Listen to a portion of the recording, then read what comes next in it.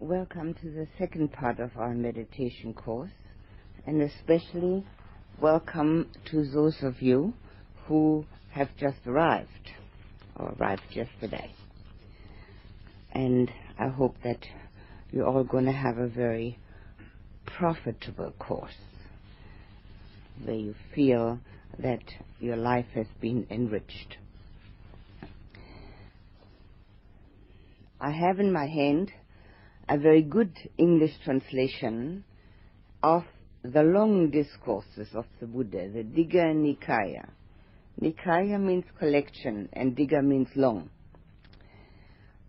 And they have just been put together in that collection because of their length.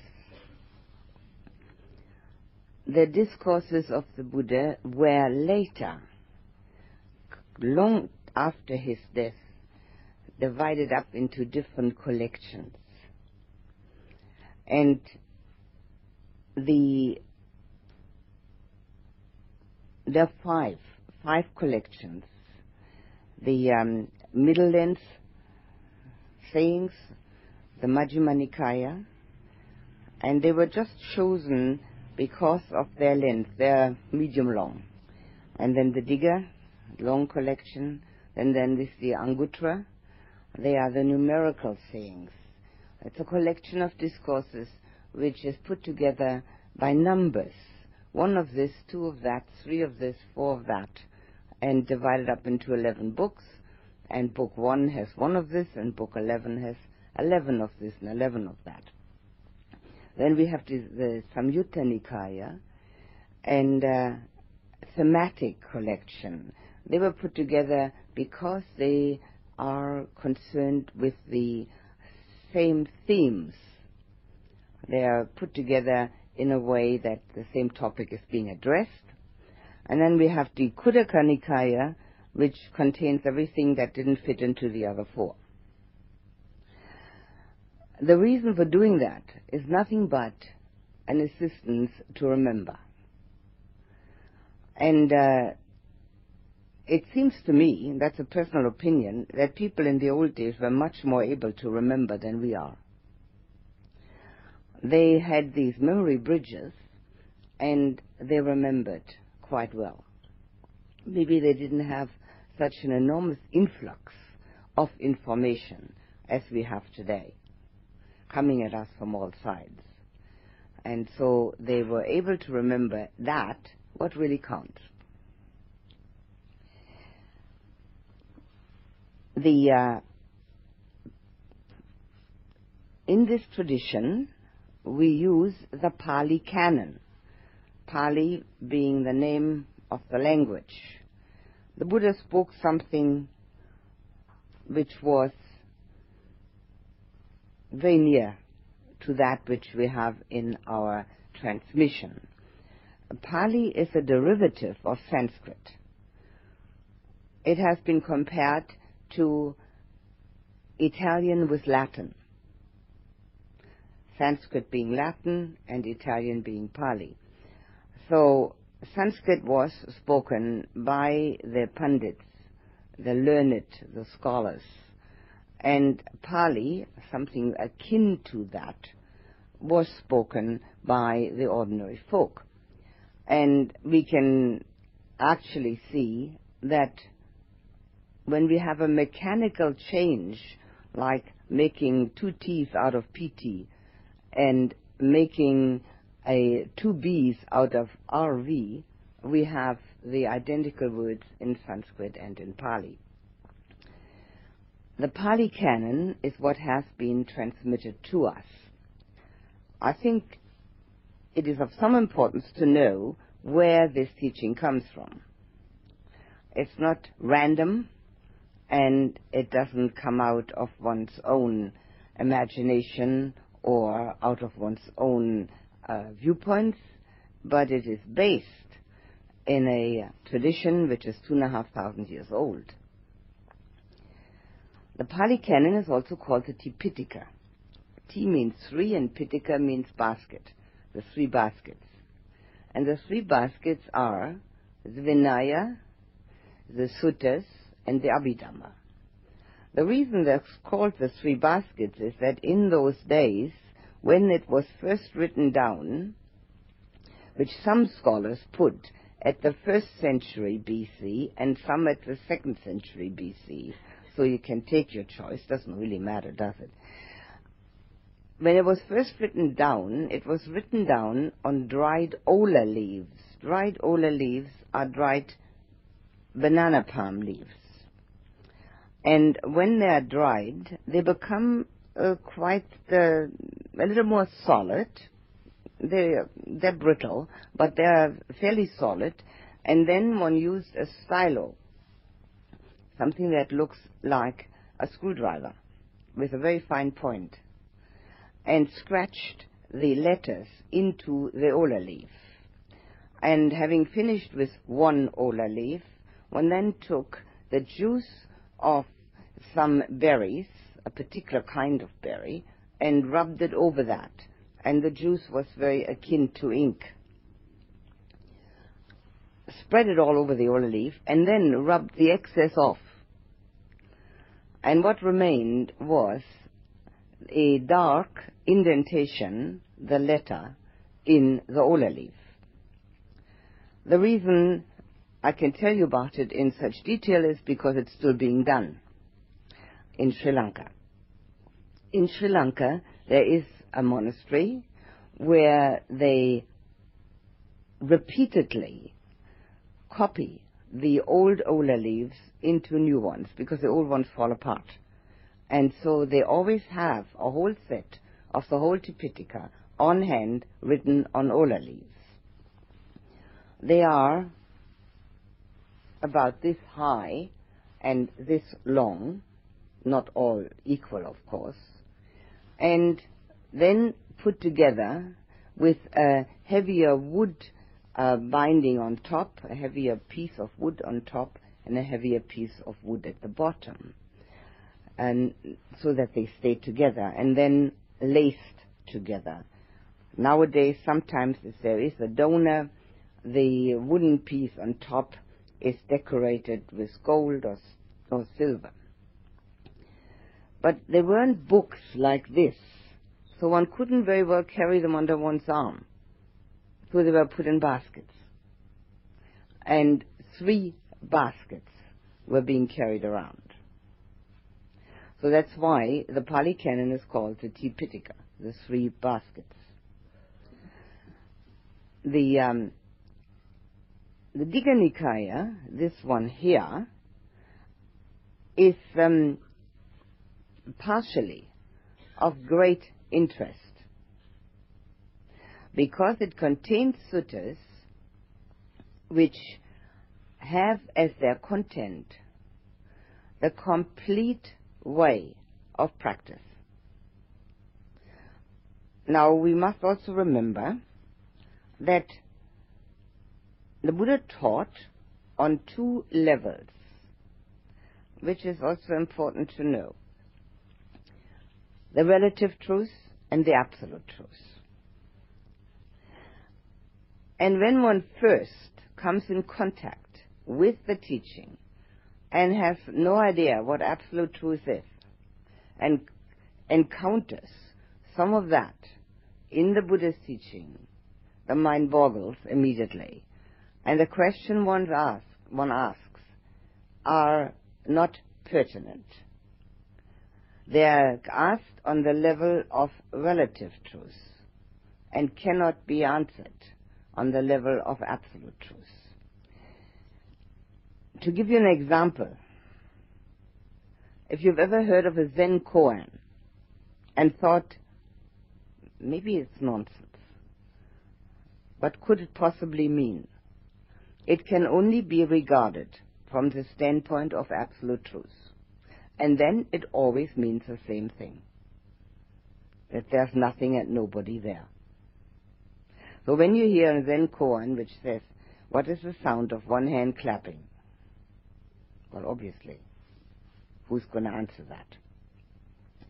You can also compare it to the way we speak about the things that we know and the way physicists speak about the same things.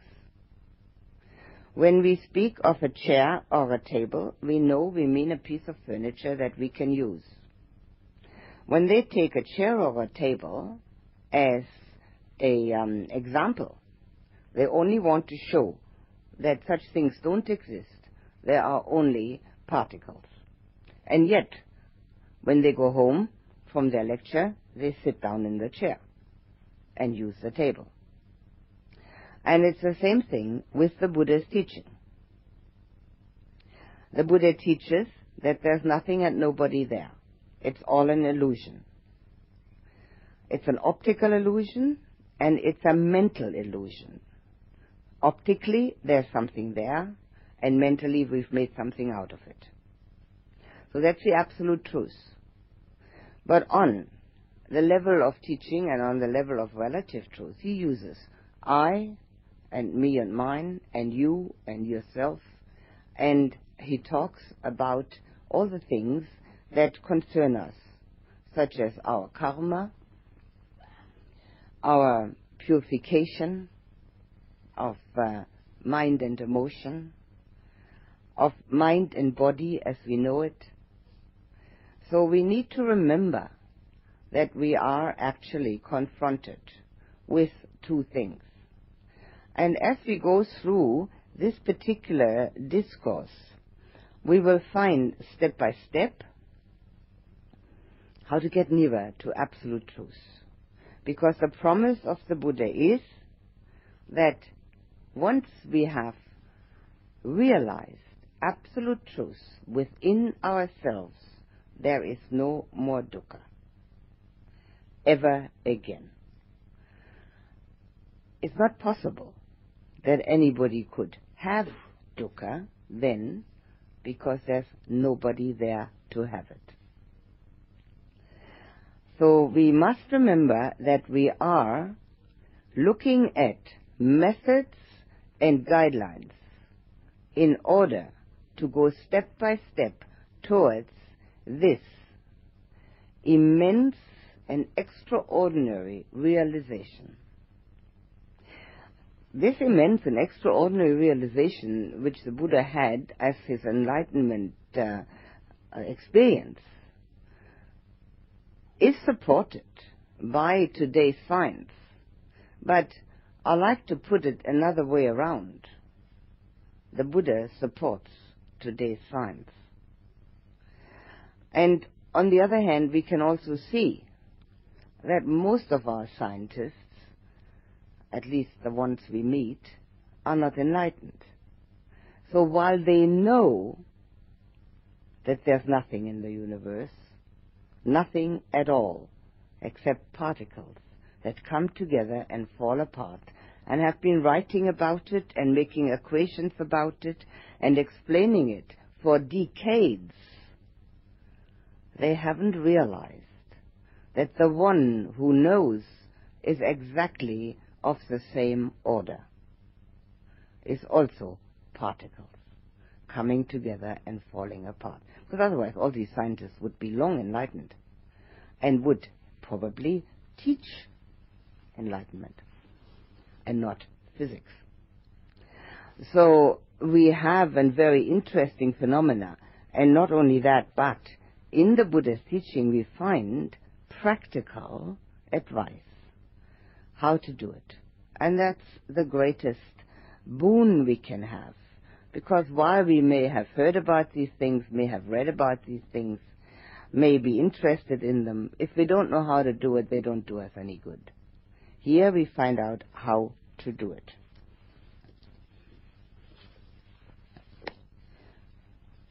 The sutta that I have chosen is called the Potthapada Sutta. Now, Potthapada was a person, and many of these suttas have the name of the person that the Buddha is talking to. And he is speaking in answer to questions. The undertitle is States of Consciousness, to give an idea what this is all about.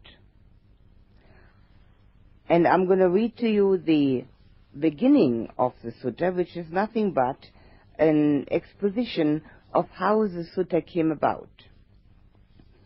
And they always start with "Thus have I heard," and that's the title also of this book, the Digha Nikaya, "Thus have I heard," because that's the first words in each sutta. In Pali, "Evam me suttam." And the reason they start out with that is because they were recited at the great council of Arahats when they were then still being orally transmitted.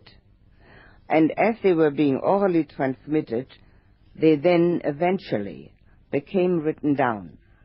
And as they were written down exactly as they had been orally transmitted, or as exactly as it was possible to orally transmit for approximately 300 years.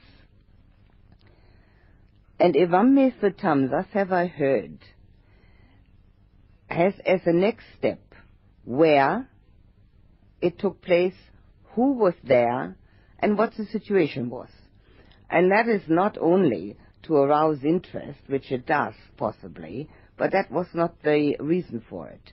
The reason for being elaborate on those scores was that the other monks who were listening could remember the occasion.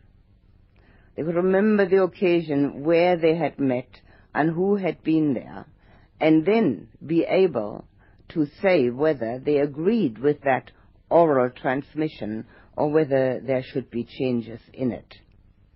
And in the beginning, "Thus have I heard" was spoken by Ananda, who survived the Buddha by about 30 years.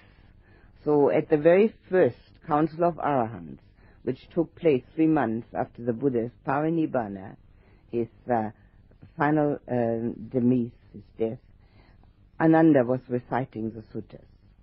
And he started out with "Thus have I heard." And so this was continued and carried on to the second and the third council. One could also mention that there's no alphabet in Pali. It was an oral language, and when it was written down in the Sinhalese alphabet. And so in Sri Lanka, one is, because of that and of other reasons, of the opinion that they are the guardians of the Pali canon.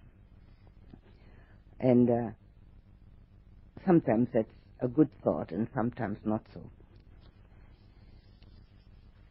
"Thus have I heard, once the Lord was staying at Savatthi in Jeta's Grove in Anathapindika's park." I'd like to tell you the story about Anathapindika's park, which some of you have undoubtedly heard me tell already, but some of you haven't. Anathapindika was a rich merchant, a very rich merchant. And when he heard the Buddha speak, he was totally fascinated and convinced. And so he decided he would like to purchase a monastery for him, a place where the Buddha could stay, because until that time the Buddha and his disciples had been wanderers, wandering all through India. They didn't have any fixed abode. So Anathapindika looked for a suitable place, and he found a most beautiful mango grove, and he found out that it belonged to Prince Jeta. So he went to Prince Jeta and said, "I'd like to buy your mango grove." And Prince Jeta said, "Not for sale, sorry." So after a while, Anathapindika went back, asked again, "Not for sale." And then he came back the third time. And by that time, Prince Jeta probably, doesn't say so, figured, well, if he's that keen on it, he's probably going to pay a good price. So he said, "Well, if you really want it that badly, I'll give it to you if you cover every inch of ground with a golden coin." And Anathapindika said, "All right, I'll do that." So he had his servants bring barrel load after barrel load of golden coins and put them on the ground to cover the ground. And then in the end, the story says, he ran out of golden coins. there was a small area left that hadn't been covered. And he went to Prince Jeta and told him, and Prince Jeta said, he'll give him that as a discount. So he had purchased that mango grove for the Buddha, apparently at great expense. And then he spent another 1/3 of his fortune, and it took 1/3 of his fortune, another 1/3 to build kutis, huts, and furnish them. Now, when we speak of furniture in those days, it's not quite what we have as furniture now. Might have been just some hooks on the walls, might have been candles, it might have been a sack filled with hay as a bed. It certainly wasn't elaborate, but yet it cost him still a lot of money, and the huts were built. And then he offered that to the Buddha, and the Buddha spent 25 rains retreats at Anathapindika's monastery. The rains retreat is in the rainy season in India, 3 months, and it is a time when monks and nuns are told, that's an old tradition, to stay within the monastery to study and meditate. And that came about, not particularly because the Buddha thought they needed a self-retreat, but maybe he did that too.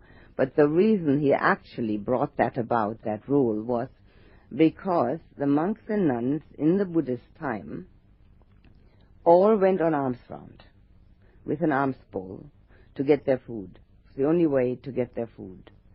And when the rainy season comes about in India, the small rice plants are planted under water, and you can't see them. They're covered with water. And so the farmers came to the Buddha and complained and said the monks and nuns had been trampling their rice plants. And that, of course, would create a famine, because there were many monks and nuns. It is said that there were thousands. The exact number is not known. So the Buddha decreed that during that rainy season, when the little rice plants are underwater, they stay in the monastery and they study and meditate, and the devoted disciples can bring some food to the monastery. And that is still being done today, although nowadays, of course, one wouldn't trample on the rice plants because there are pathways everywhere. But still, it is a rule which is very helpful because it gives you, so to say, a retreat time. And if monks and nuns have been busy, it's very good for them to have that retreat time. Now you can see the thing is called Jeta's Grove. It retains the name of the original owner. Prince Jeta was the original owner. And it's also called Anathapindika's Park, which is the original donor. And to put that into the Sutta is sort of also a sign of the remembrance of gratitude to Anathapindika, and also the explanation what grove it was. And at that time, the wanderer Potthapada was at the debating hall near the Tinduka tree in the single-halled park of Queen Malika, with a large crowd of about 300 wanderers. Now, a wanderer would be a monk from a different tradition. They're often called just wanderers or ascetics. And Queen Malika was the wife of King Pasenadi, and both King Pasenadi and Queen Malika were devoted followers of the Buddha. So, apparently, she had offered this hall, which had a single hall, in a park, to some wanderers. And then the Lord, rising early, took his robe and bowl and went to Savatthi for alms. But it occurred to him, it's too early to go to Savatthi for alms. Suppose I were to go to the debating hall to see the wanderer Potthapada, and he did so. So he went to visit Potthapada because it was very early in the morning, and he thought, well, people wouldn't have the food ready. Savatthi is a very often mentioned place because of Anathapindika's monastery, and it was within that area where the Buddha taught. The Buddha only taught in the north of India, and it had spread to so many countries. India itself is the least of the Buddhist countries. Where Buddhism took its root, there's the least of it. There, Potthapada was sitting with this crowd of wanderers, all shouting and making a great commotion, indulging in various kinds of unedifying conversation. And now are mentioned all the topics which one shouldn't talk about, such as about kings, robbers, and ministers. Well, that's politics. Armies and wars. Well, that's talking about war and the dangers therefrom. Food and drink, not a topic either. Clothing, beds, garlands, perfumes, all things with which to decorate oneself. The clothing, the garlands, and the perfumes. Beds, more likely giving the idea of having a rest. Relatives, villages, towns, and cities. One can always talk about such things, but it's not edifying, it's not inspiring, it's not uplifting. Countries. Women, well, these were all men, so they were not supposed to talk about women. As far as women are concerned, it's the other way around then. Heroes, maybe pop stars. Street and well gossip, the kind of, today still, in the what we call the third world countries, the well is a very important meeting place.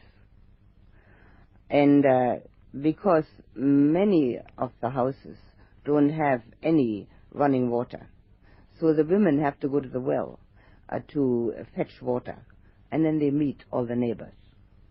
And then they gossip. What else? And then finally they walk off with their water. So it's a very famous meeting place where one can hear the latest news. So it's called street and well gossip. Talk of the departed. Desultory chat, idle chatter. Speculations about land and sea. And talk of being and non-being. So these are the traditional topics that the Buddha said should not be used. They do not bring deep understanding. They do not turn the mind into practice. They only have a distracting influence. And they were talking about such things. It doesn't say which ones, but anyway, it says indulging in various kinds of unedifying conversation, and then it has been inserted that what the Buddha has said shouldn't be talked about. But Potthapada saw the Lord coming from a distance, and so he called his followers to order, saying, "Be quiet, gentlemen, don't make a noise, gentlemen. That ascetic Gautama is coming, and he likes quiet, and speaks in praise of quiet. If he sees that this company is quiet, he will most likely want to come and visit us." At this the wanderers fell silent. So Potthapada was obviously interested that the Buddha should come and visit. And then the Lord came to Potthapada, who said, "Come, welcome, Reverend Lord. At last the Reverend Lord has gone out of his way to come here. Be seated, Lord, a seat is prepared." The Lord sat down on the prepared seat, and Potthapada took a low stool and sat down to one side. The Lord said, "Potthapada, what were you all talking about?" What conversation have I interrupted? And so the Buddha wanted them to tell him, and he might be able to help them with it, but Potthapada said, Lord, never mind the conversation we were having just now. It will not be difficult for the Lord to hear about that later. So he doesn't want to really tell about what they've been talking about. But he wants something else from the Buddha. He wants an explanation about something far more important.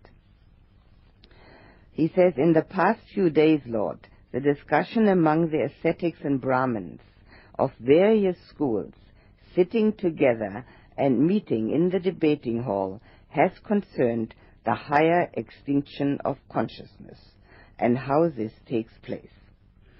Now, when we read that, the higher extinction of consciousness, we really don't know what's going on. But what he's talking about, Potthapada, is what we call nirodha. It's sometimes called the ninth jhana. And it's the cessation of feeling and perception. And that's what he's interested in. Because they knew in the context in India of meditation that was the highest state that was possible to reach in meditation. And it's called in Pali, he calls it here, Abhisanya Nirodha. Now, Abhi means higher. And Sanya is perception. And Nirodha is that state. So it's the highest consciousness perception, one should say. And that's what he wants to know about. It's, as far as these wanderers are concerned, the highest thing they know. Some have said, one's perceptions arise and cease without cause or condition. When they arise, one is conscious, and when they cease, then one is unconscious. So what he's saying is that the extinction of consciousness makes one unconscious, which is not true. It's misunderstood. It's not unconsciousness, but it's a ceasing of perception and feeling.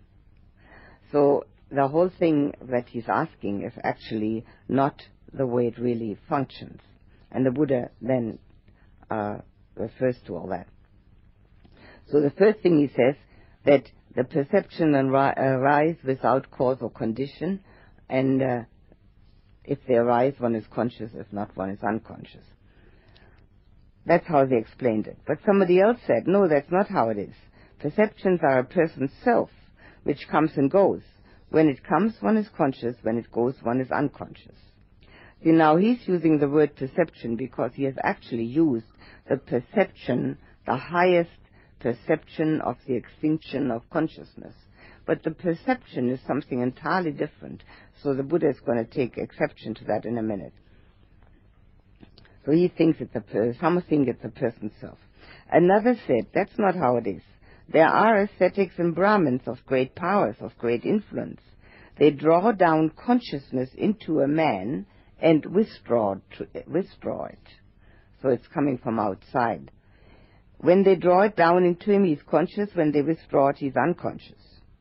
And another said, no, that's not how it is. There are deities of great powers, of great influence. They draw down consciousness into a man and withdraw it. When they draw it down into him, he's conscious. When they withdraw it, he's unconscious. So he gives several possibilities which people have talked about, how consciousness comes about. The first one that he gives is that it has no cause or condition, it just comes and goes, makes one conscious or unconscious. The second one he gives is that it is one's self, and that just comes and goes. And then one is conscious or unconscious. And the third one, that there are ascetics and Brahmins that put the consciousness in and take it out. And the next one, the fourth one, is that there are deities that do that. There's a great deal of superstition in India then and now. And so these kind of ideas come out of that. The Buddha was adamant about all superstitions and outward happenings, that they were not the true way of realizing truth. So then Potthapada says, It was in this connection that I thought of the Lord. As surely the blessed Lord, the welfarer, he is supremely skilled about these matters. The blessed Lord well understands the higher extinction of consciousness. What then, Lord, is this higher extinction of consciousness? The reason also that I have chosen a sutta and I'm reading to you is that I think it is important not only to hear where the teaching comes from, but also to get a feeling for the time that the Buddha was living in and the whole social surrounding that he lived in. One gets a much clearer view of what it was like.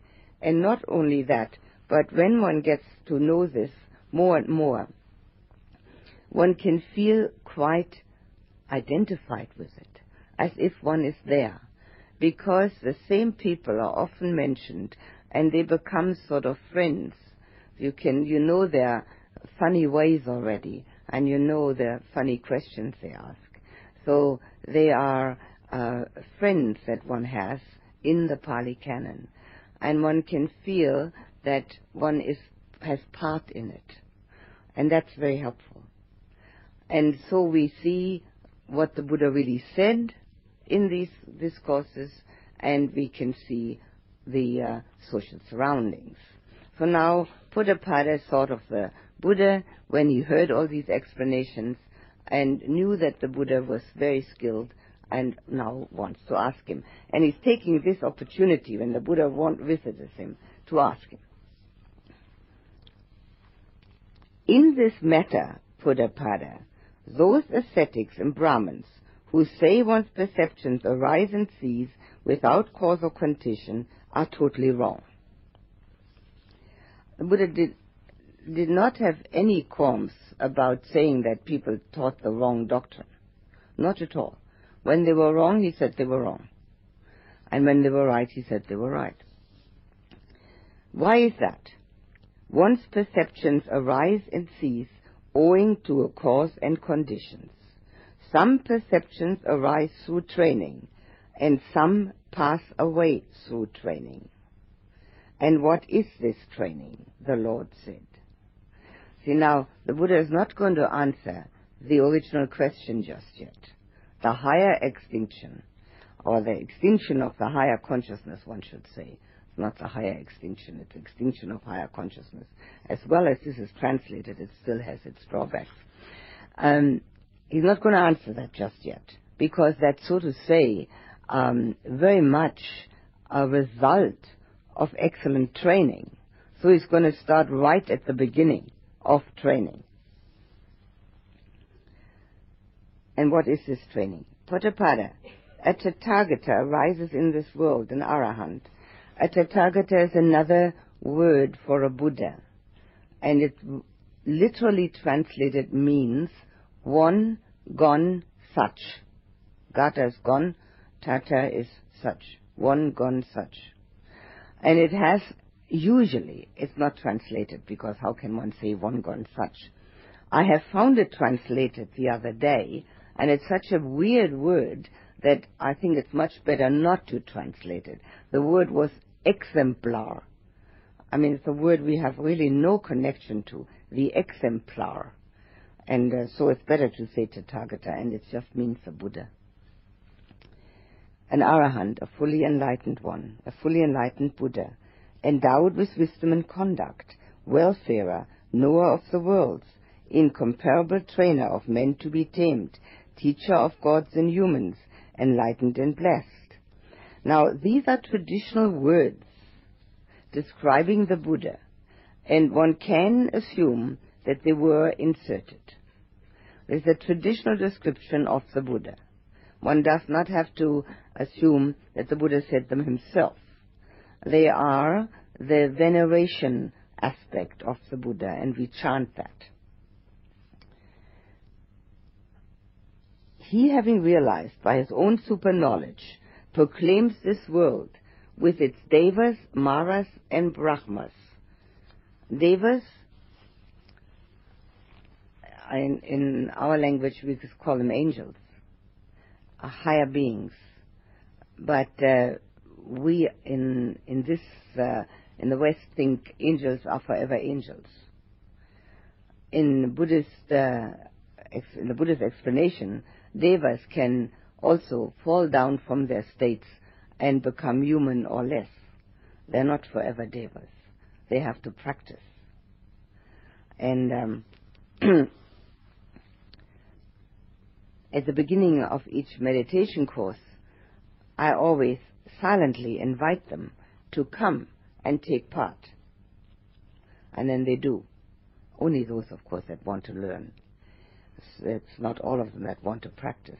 Because in the Deva realm, not having a gross body like we do, there's very little dukkha.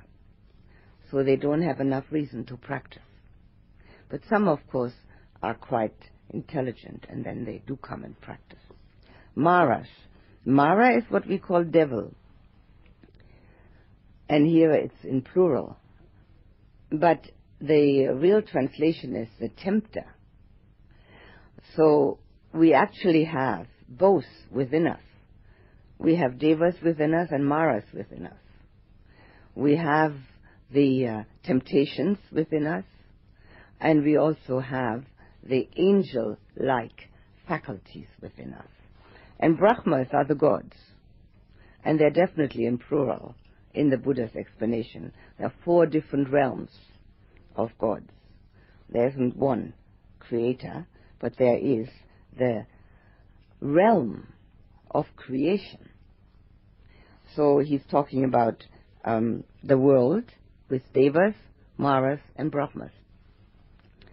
It's princes, like kings and princes, and people.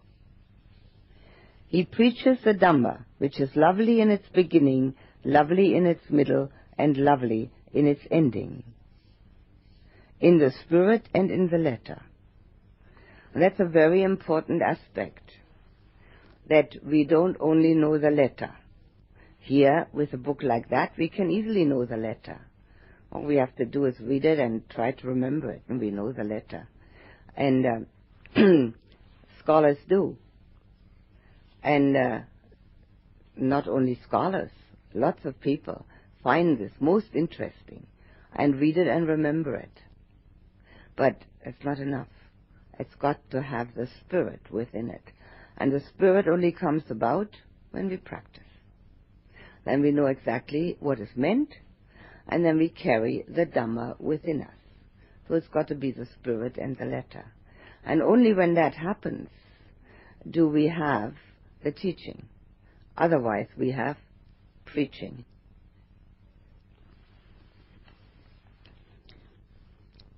And it displays the Dhamma, the teaching of the Buddha is called the Dhamma, and it displays the fully perfected and purified holy life. Dhamma is what the Buddha taught. He didn't teach Buddhism. That's a later invention, the word. Like Jesus had no intention of teaching Christianity. All he wanted to do was reform Judaism. All the Buddha wanted to do was reform Brahmanism. Obviously, both didn't succeed, and both started, unwittingly, a new religion, which their followers did, of course. It was a reform movement, just like it was with Jesus, because these very old religions deteriorate enormously. They deteriorate because the spirit is missing and only the letter is kept. We find it today everywhere. It's easy to find. It's much more difficult to find the spirit. It's much easier to find the letter. And so then he starts out with saying that the training, he starts with, a disciple goes forth and practices moralities. Now, going forth usually means becoming monk or nun. But we can practice morality also as a layperson. It's not confined to monks or nuns. monks and nuns are, so to say, obligated, more or less forced. And because of that, if they haven't got the spirit of the Dhamma within them, rebel, find it difficult to adhere to that obligation and force, because the spirit of the Dhamma is missing. They've only got the letter, the rules. When one is a lay person, one takes it on voluntarily, out of understanding why it is good to practice this. And then it may even be easier. Naturally, it's difficult for both sides, ordained and lay, and can be easy for both sides.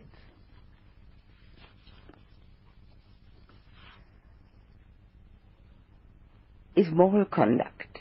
And you can see the Buddha has no intention of answering higher states of consciousness. None whatsoever. He says, first you do your moral conduct, and then we'll see about the next. And the whole sutta goes on and on about the whole training, the whole pathway, until he finally comes to that. So the first thing is the practicing the moralities.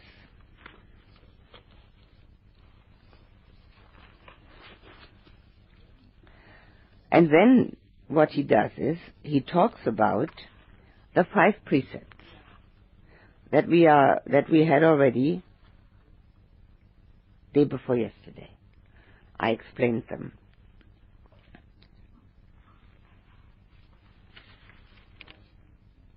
And I'll just mention them briefly now.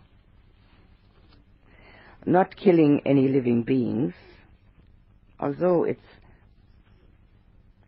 here it's called abandoning the taking of life. He doesn't take life either with a stick or sword. He's scrupulous and compassionate, trembling for the welfare of all beings. So you see at the same time that the first precept is being kept, not to kill. There is the opposite being practiced, to really wish for the welfare of all beings, just as we discussed loving kindness and compassion as the opposite of killing. I am keen for you to know that these are the words of the Buddha, so that one doesn't get the mistaken view that I may have thought out these things. I have done nothing of the sort. I'm just a mouthpiece. These are all the words of the Buddha. So he trembles for the welfare of all beings. So he's accomplished in morality. Then he abandons the taking of what is not given.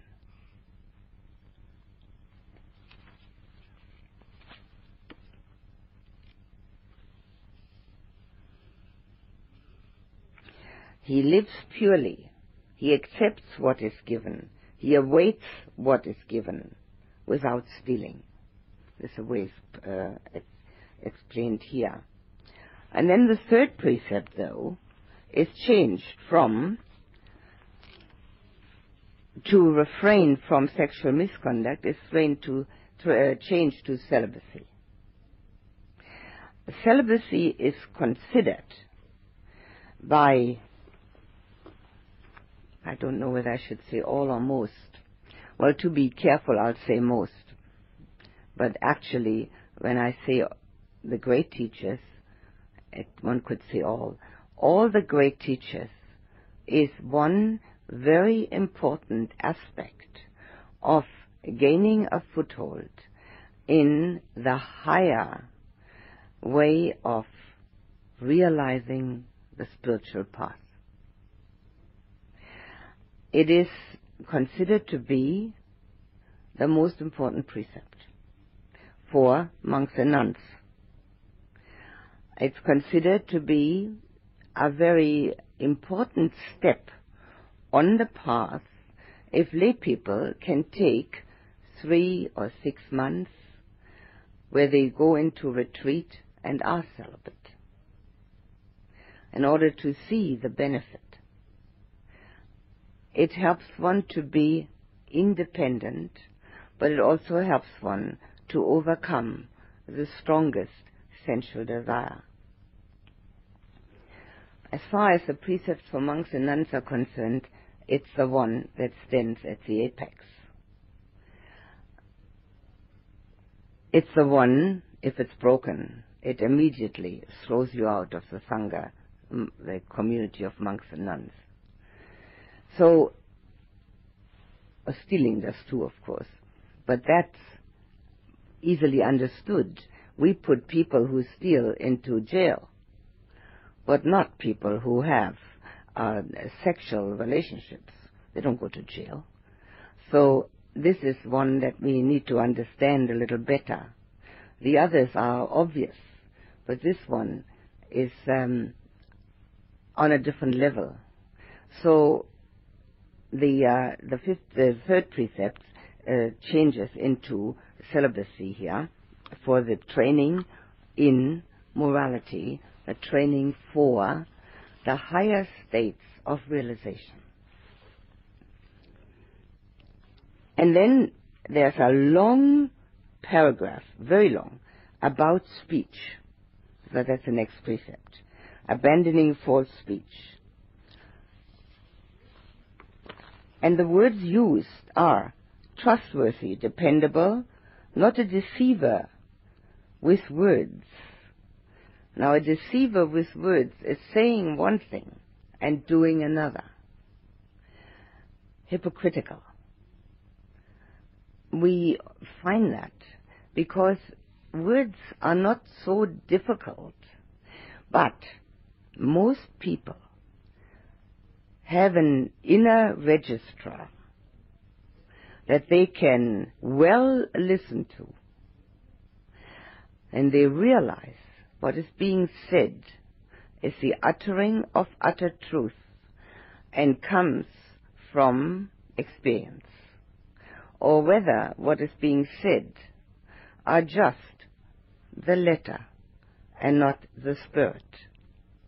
They know that. Most people can know that, and they can well listen to their inner feeling about that.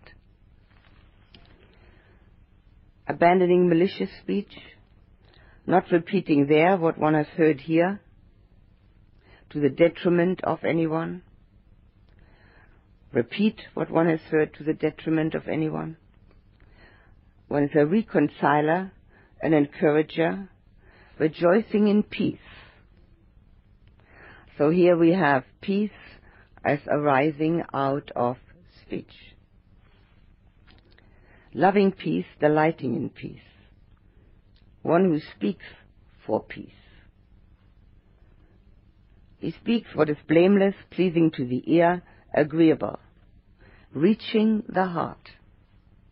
That's an important point, because when the speech is intellectual, it doesn't reach the heart.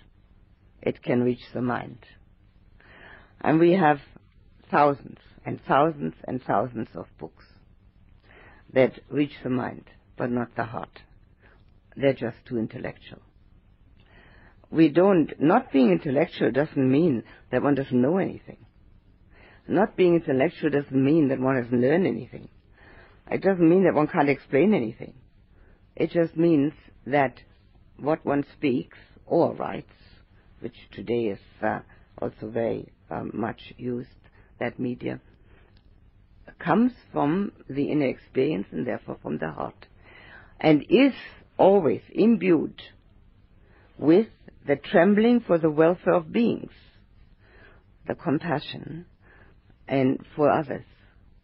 And then one speaks to the heart. It's pleasing and attractive to the multitude. Abandoning idle chatter. He speaks at the right time what is correct and to the point of Dhamma and discipline. Speaking to the point. The Buddha said in another discourse that if one speaks about Dhamma, it has to be exact, and it has to be well thought out, easy to understand, precise.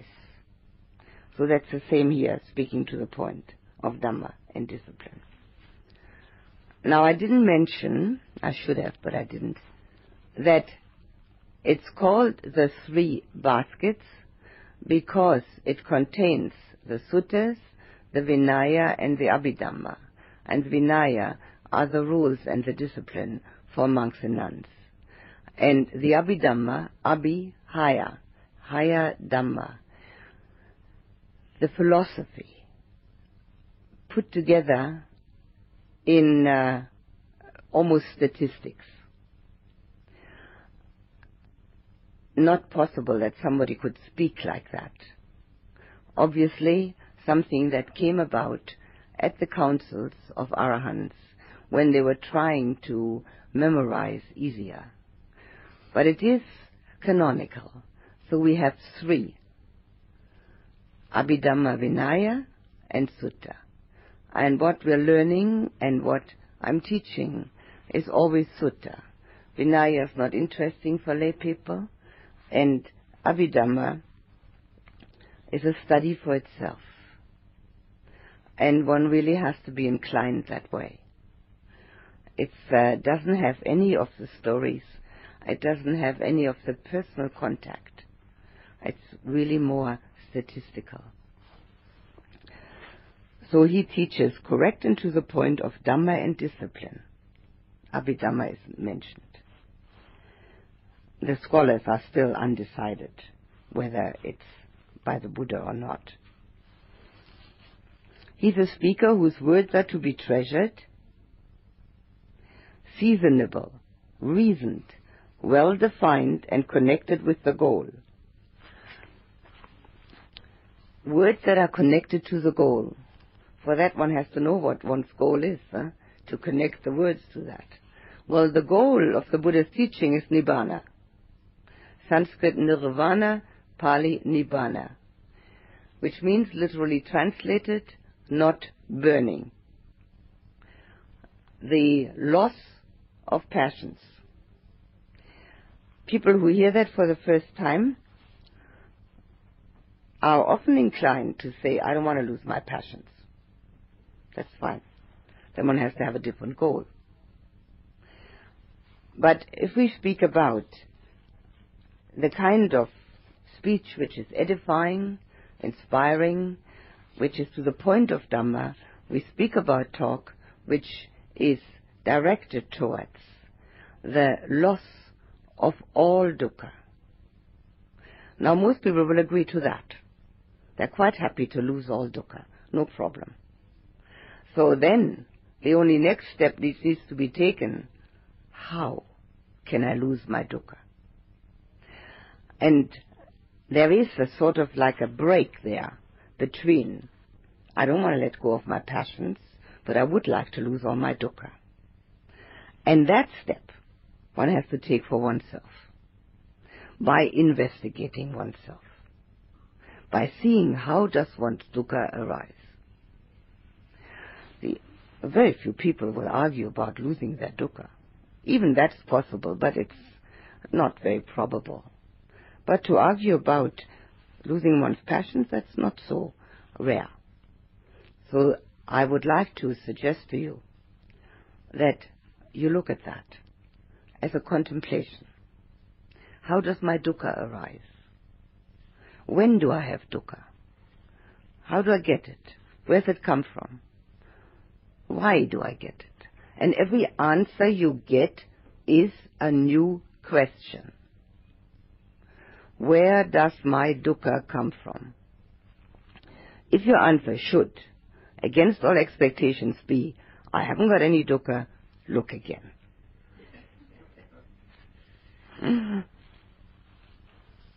Some dukkha is quite major, and some is minor. So that's a very important contemplation, because it sort of covers the step between that which we all would like, obviously. Who wants dukkha? Nobody wants that. And what we really can do to get rid of it. Interestingly enough, the fifth precept is left out here. These are 4. And instead is put in that he doesn't damage crops or seeds which are put in to grow, which is very often totally misinterpreted because of social conditioning in some of the Buddhist countries that a monk cannot work in the garden. It's not supposed to damage crops, obviously. If you've planted some lettuces, well, hopefully you wouldn't go around cutting them up and damaging them. And if there are some seeds planted, well, it's not going to go around and damage those. So social conditioning has interpreted some of these things in a way which doesn't really make much sense. Not damaging crops or seeds is a quite natural thing to do out of compassion for the people who need that to eat. So the fifth precept is left out, and that one is put instead, the fifth precept about not taking alcohol or drugs. I'm going to venture a guess, a personal opinion.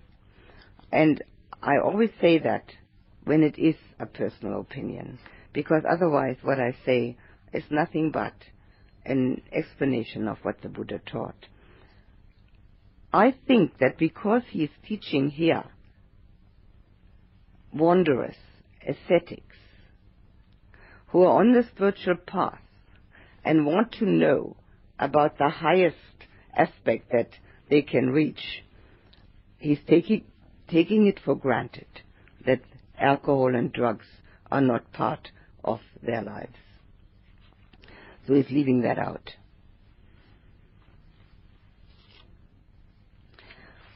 And then he adds some more precepts, which are the precepts actually for a novice monk, and sometimes lay people take them for a limited period of time. And when lay people take them for a limited period of time, it means they want to practice at that time more intensively. And these are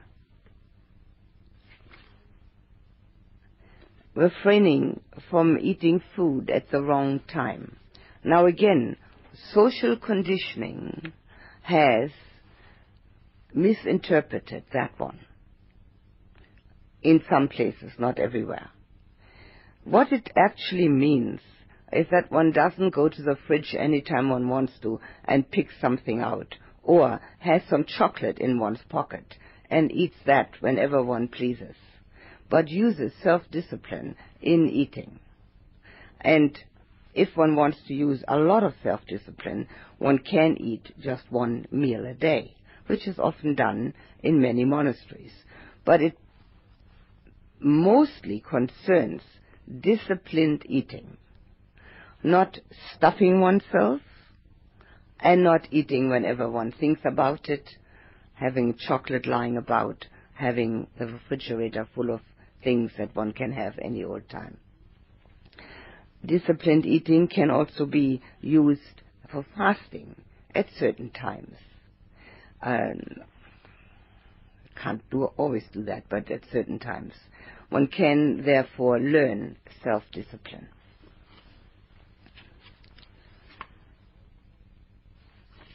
Avoids watching dancing, singing, music and shows.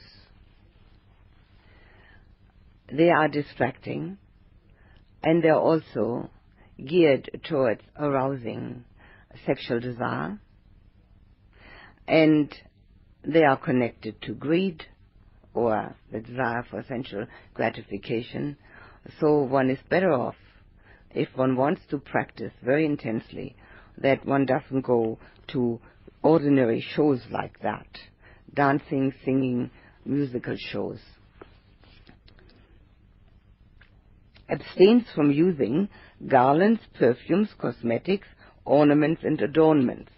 Well, making oneself look prettier, hanging things about one, It's a common practice in our world, trying to adorn oneself. It's nothing but a support system for me. If one has a lot of money, one can adorn oneself with valuable things. That's a support system for being valuable. If I have valuable things, I must be valuable. That thought is not clearly thought out, but that's at the bottom of it.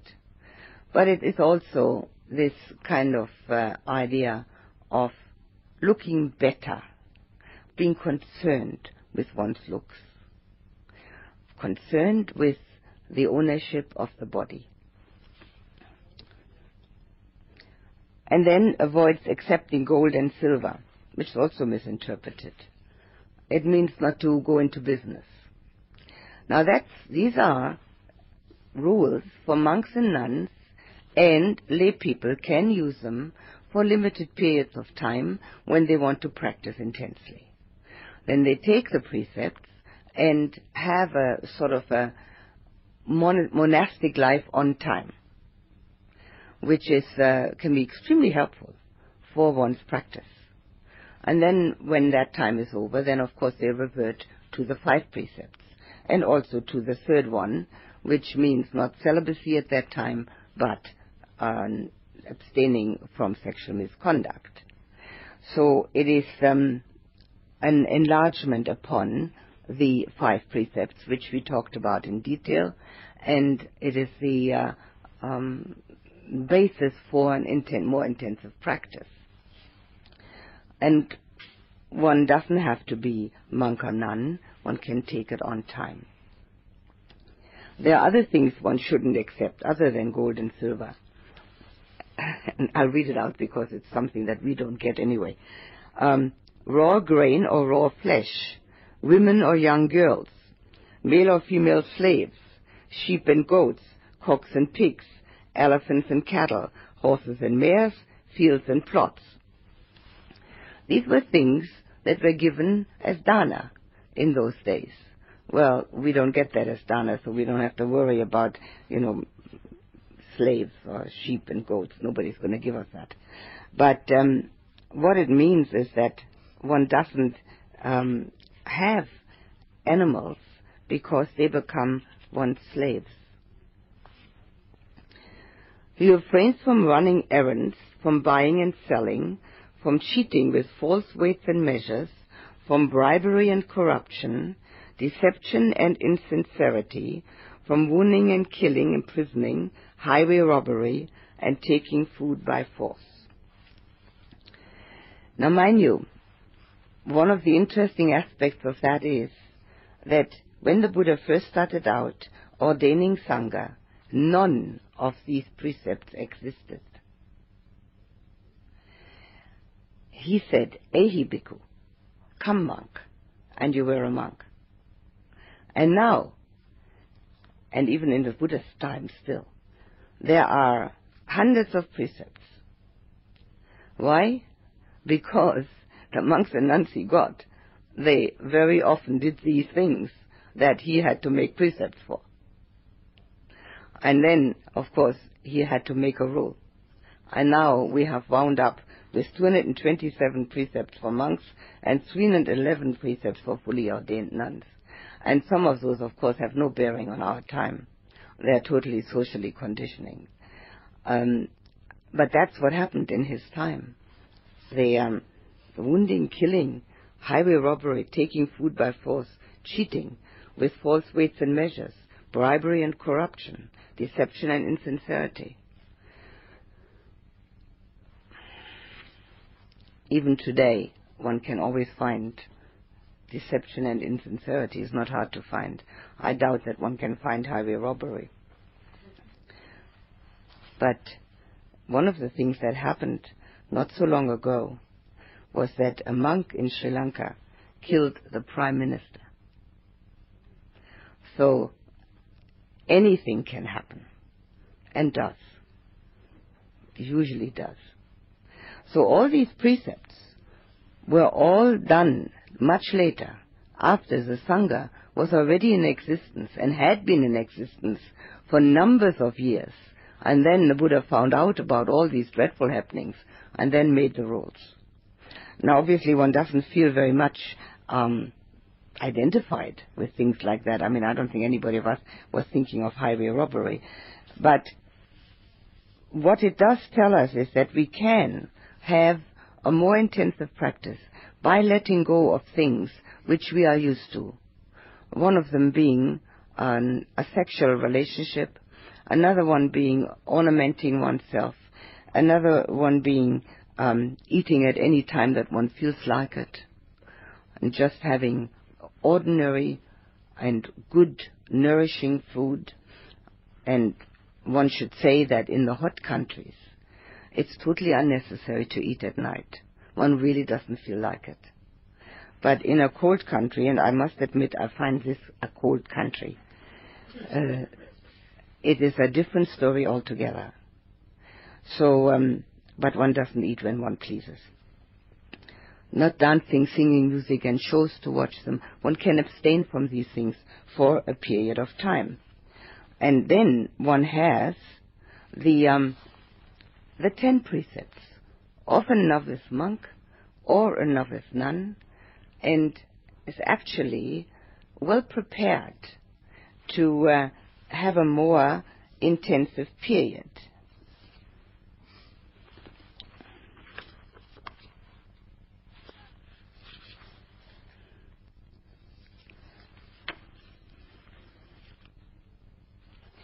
And then the Buddha says, and that for one who is really intensively practicing, that can be his morality.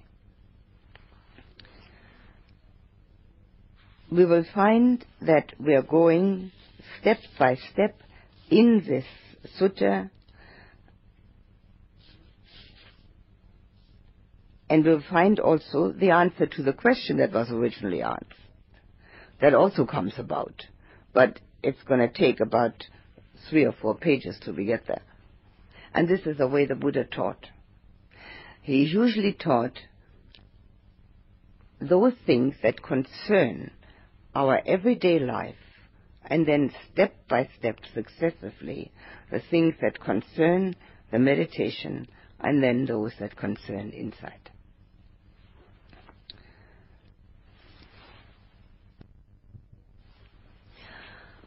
We'll say our verse for the food.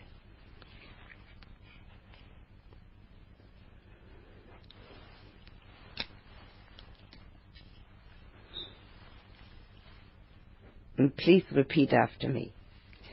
Reflecting carefully, I use this food. Not for pleasure, not for indulgence, but only for maintaining this body, so that it endures, for keeping it unharmed, for supporting life, so that former feelings of hunger are destroyed, and new feelings from overeating do not arise. Then there will be for me a lack of bodily obstacles, and living comfortably.